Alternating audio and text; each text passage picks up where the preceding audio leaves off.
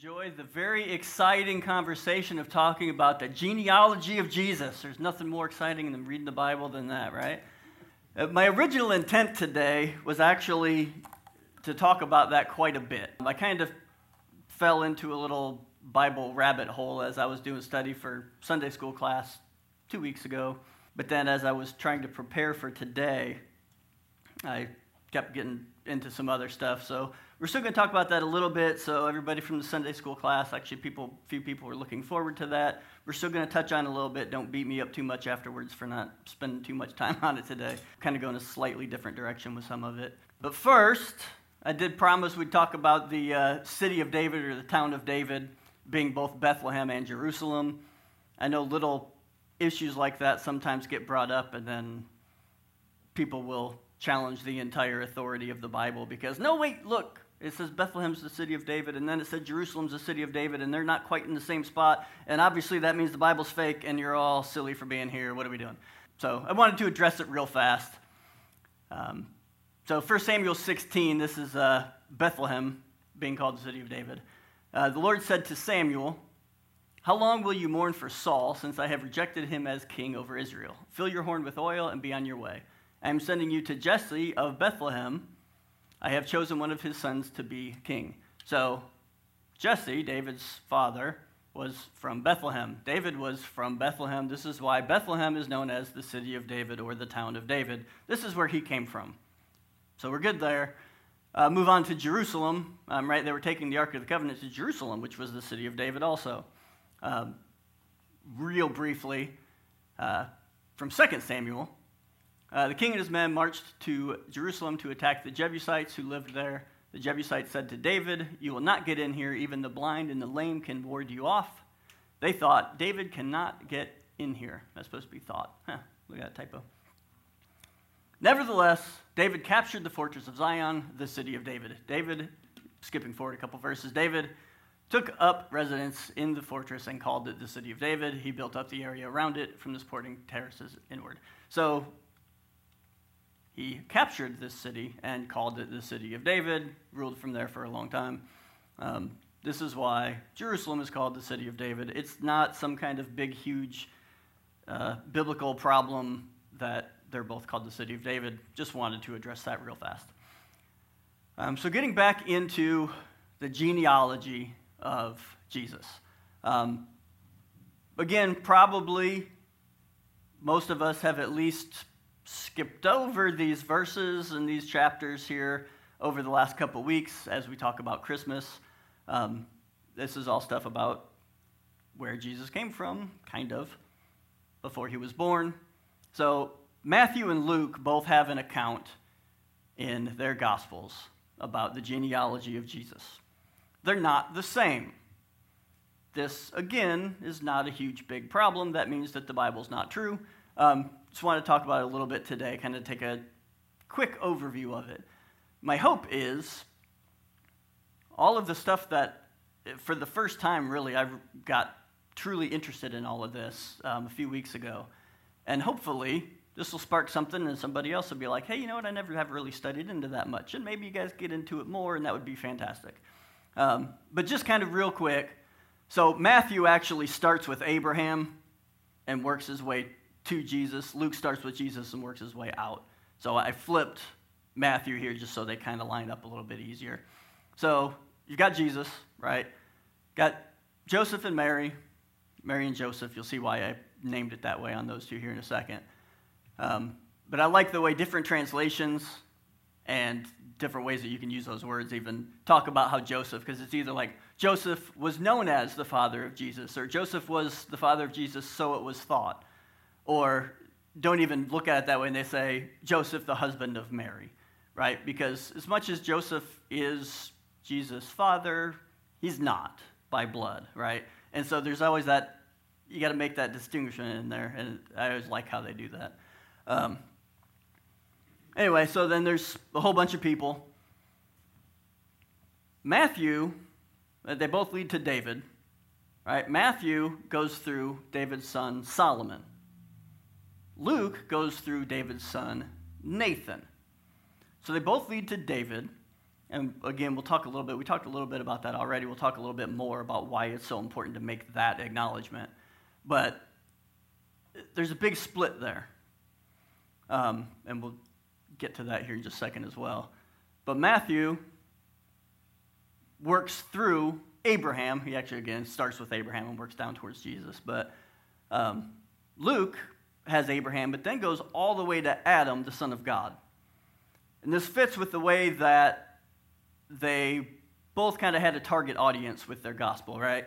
So Matthew is mostly writing to Jewish people. He wants to establish that Jesus comes from Abraham. Jesus is the Jewish Messiah. Luke is writing more towards Greeks, Gentiles, people who may not know or care as much about all of the Jewish prophecies and everything. Luke wants to establish that Jesus is here to save all people. He goes all the way to Adam, son of God, right? So he's not focused so much on the Jesus is here to save the Jews part. And so they kind of had a little bit of a different audience there, and that's why they kind of take the genealogy to a different spot. Additionally, again, why they take different routes to get to Jesus from David. Matthew is, again, more writing to Jewish people.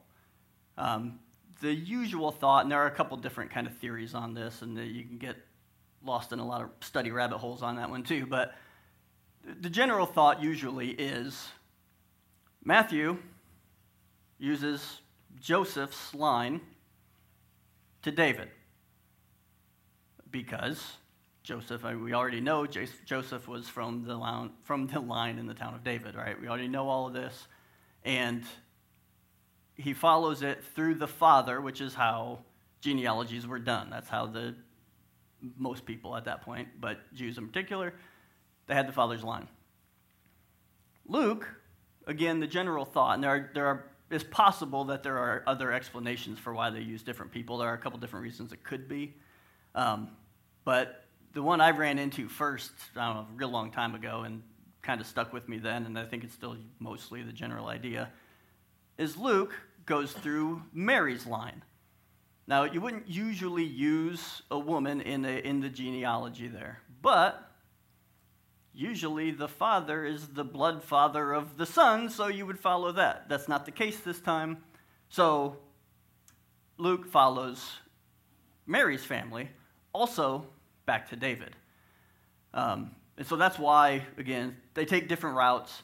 If you get into it a whole lot, you'll notice there are different number of generations and people, which is super common when they're doing genealogies. They'll take out some of the lesser known or lesser important people to make things all multiples of 7, and it gets into a whole thing that we won't spend time on today. But that's just kind of a taste on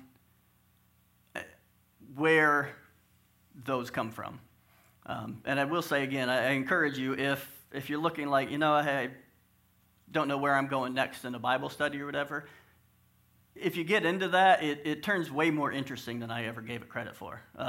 You start getting into, well, who was this person? You'll see some of the people in these lines, and then you'll go back to, Chronicles or Kings or Samuel or whatever, and somewhere in the Old Testament you start finding, oh, okay, that was this person, and that was this person, and you'll find the same name, and you realize that wasn't the same person. It's just neat, and it's fun. So, again, I encourage you to go there if you're looking for somewhere to go for a study.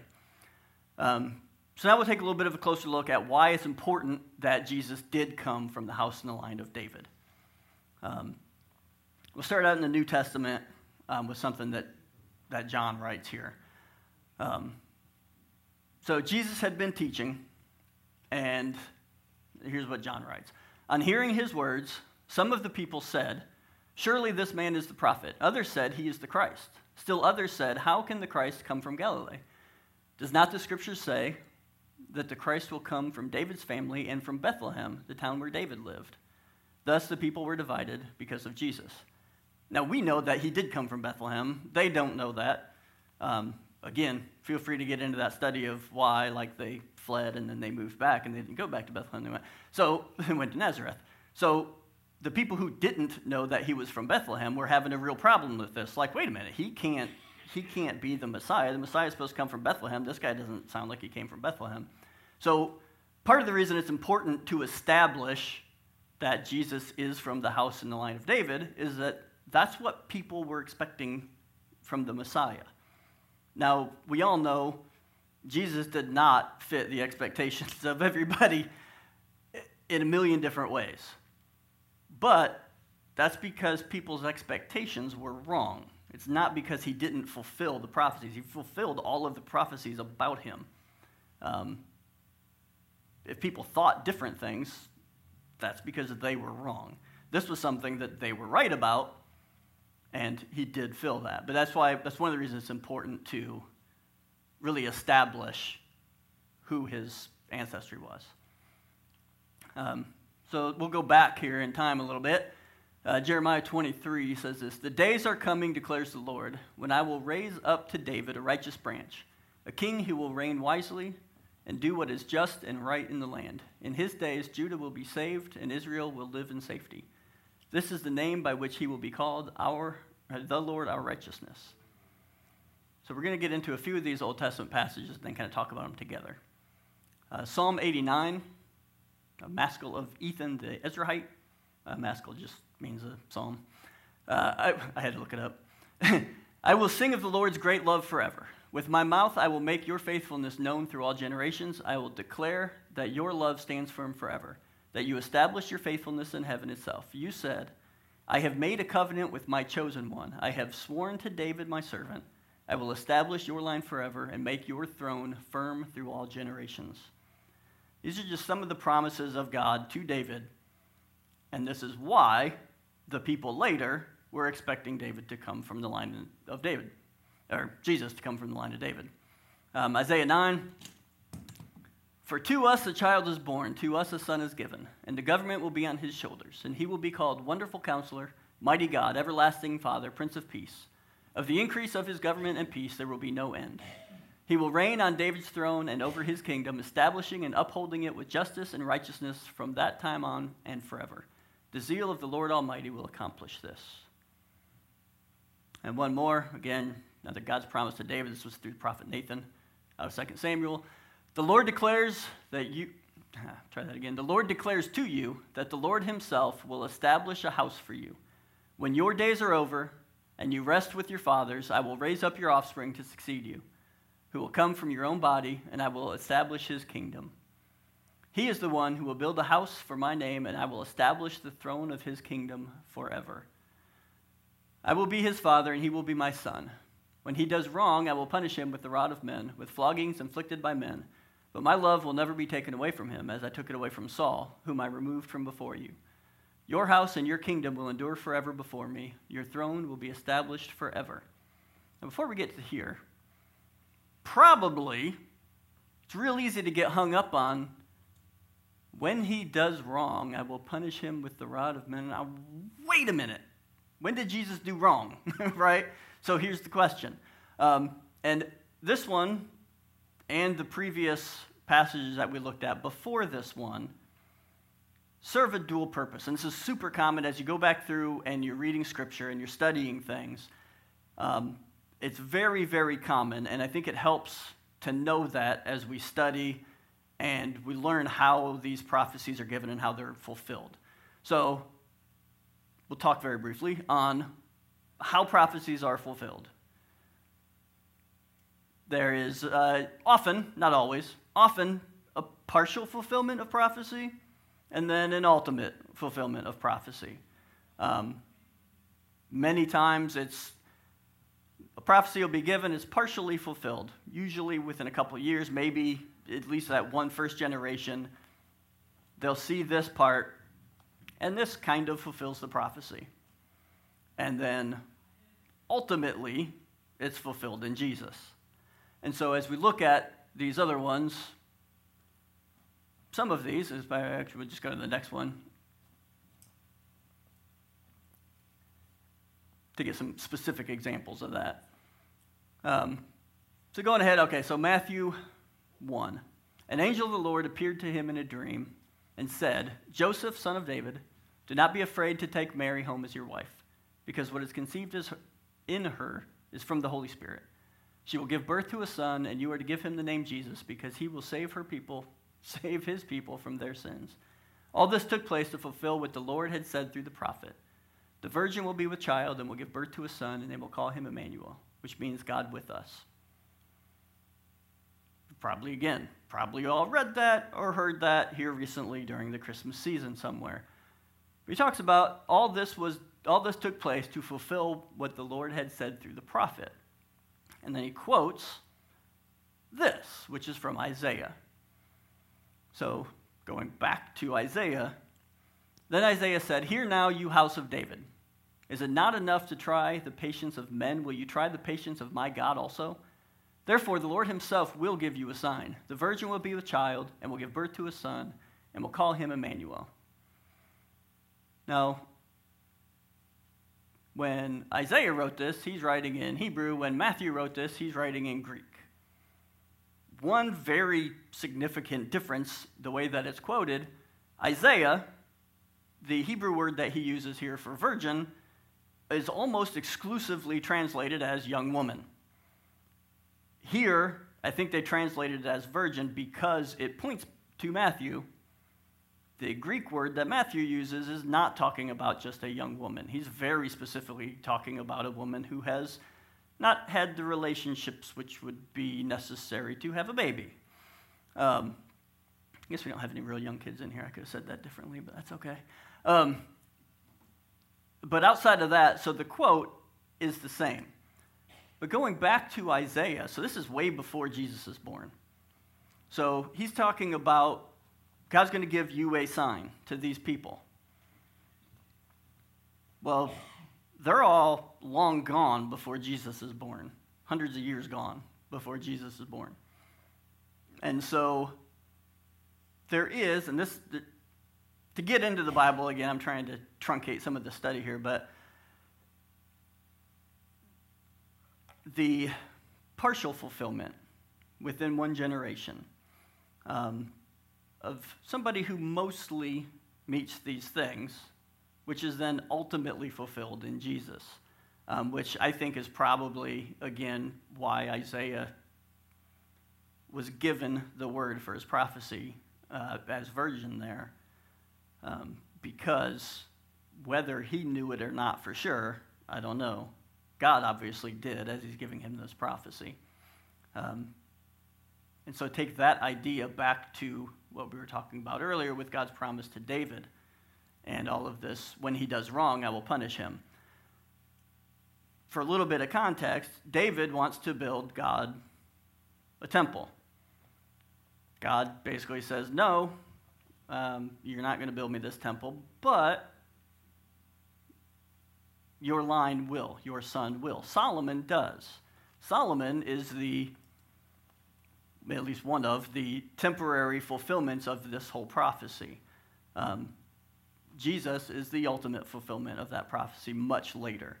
And again, without getting too much into eschatology and end times and going through Revelation and that idea, it comes up a lot there too. It makes studying the Bible and understanding it so much easier when you don't have to look at, well, okay, he said this, and then it was fulfilled here, so it's done. That's not necessarily the case. If God said this, very often, it's partially fulfilled until Jesus, and then it is ultimately completely fulfilled then and in him. So again, I say that as kind of a study aid. I went through a lot of time without knowing that. I also said we'd talk about David a little bit more. We talked about him, I don't know, we'll call it middle-aged David, I don't know. We'll go back, talk about young David and old David here too real fast. So as a young man, 1 Samuel says this, "Now the Spirit of the Lord had departed from Saul, and an evil spirit from the Lord tormented him. Saul's attendant said to him, 'See, an evil spirit from God is tormenting you. Let our Lord command his servants here to search for someone who can play the harp. He will play when the evil spirit from God comes upon you, and you will feel better.' So Saul said to his attendants, 'Find someone who plays well and bring him to me.' One of his servants answered, 'I have seen a son of Jesse of Bethlehem, who knows how to play the harp. He's a brave man and a warrior. He speaks well and is a fine-looking man, and the Lord is with him." Then Saul sent messengers to Jesse and said, "Send me your son David, who is with the sheep." So Jesse took a donkey loaded with bread, a skin of wine, a young goat, and sent them with his son David to Saul. David came to Saul and entered his service. Saul liked him very much, and David became one of his armor bearers. "Allow David to remain in my service, for I am pleased with him." Whenever the Spirit from God came upon Saul, David would take his harp and play. Then relief would come to Saul. He would feel better, and the evil spirit would leave him. Now, there's a lot there. I know Mandy and I at one point in time got into a little kind of mini study about this whole evil spirit from God. That term, feel free to get into that sometime too. That's an interesting little study. But the idea, going back to David and worship being part of his life, this is before killing Goliath, before being king, obviously, before David is David as we know him. He first comes to Saul because God's with him, he can play the harp, and it can trouble Saul's evil spirit. I just think that's neat. So David as an old man, so going ahead to 1 Chronicles here, when David was old and full of years, he made his son Solomon king over Israel. He also gathered together all the leaders of Israel, as well as the priests and the Levites. The Levites, 30 years old or more, were counted, and the total number of men was 38,000. David said, "Of these, 24,000 are to supervise the work of the temple of the Lord, 6,000 are to be officials and judges, 4,000 are to be gatekeepers, and 4,000 are to praise the Lord with the musical instruments I have provided for that purpose." So that's chapter 23. Chapter 24, I hit the right button, is about the divisions of priests specifically. So these were the divisions of the sons of Aaron. So the rest of that chapter divides all of the priests into 24 groups. Then the next 4 chapters is all talking about different divisions of different people. Gatekeepers, treasurers, officials, and all that. But going back to the sons of Aaron, the priests, the 8th division of priests listed there is Abijah, which brings us back again to the Christmas story, because Luke writes it this way: "In the time of Herod, king of Judea, there was a priest named Zechariah who belonged to the priestly division of Abijah. His wife Elizabeth was also a descendant of Aaron. But the angel said to him, 'Do not be afraid, Zechariah, your prayer has been heard. Your wife Elizabeth will bear you a son, and you are to give him the name John.'" So this is an angel of the Lord telling Zechariah that they are going to have a baby, name him John. This is John the Baptist, who is the forerunner for Christ. Similar to how I believe Joseph and Mary both were direct descendants from David, Zechariah and Elizabeth were both descendants from Aaron. A lot of what John was here to do was to point to Jesus. I think that's neat as a kind of little parallel story there. Of course, they're related as well, but that's another story. But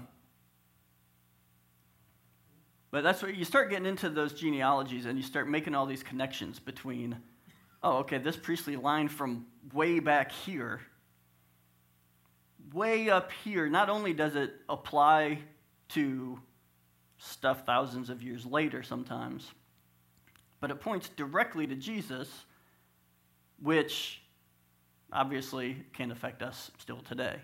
I think that's neat. So in closing, yes, we are early today. We're going to be fast today. We're not doing Sunday school after. So everybody who's in a super big hurry to go somewhere usually in that, we've got a little bit of time to kind of hang out if you want to. No pressure or anything. We're not going to lock the doors, but in closing, so kind of the purpose of all of that today is looking at God will make a promise, or God will give somebody direction, or God will tell somebody to do something, and it's partially done, partially done, partially done, partially done, Jesus. And I think a lot of his call to us is kind of that same way, right? Like we are supposed to love each other.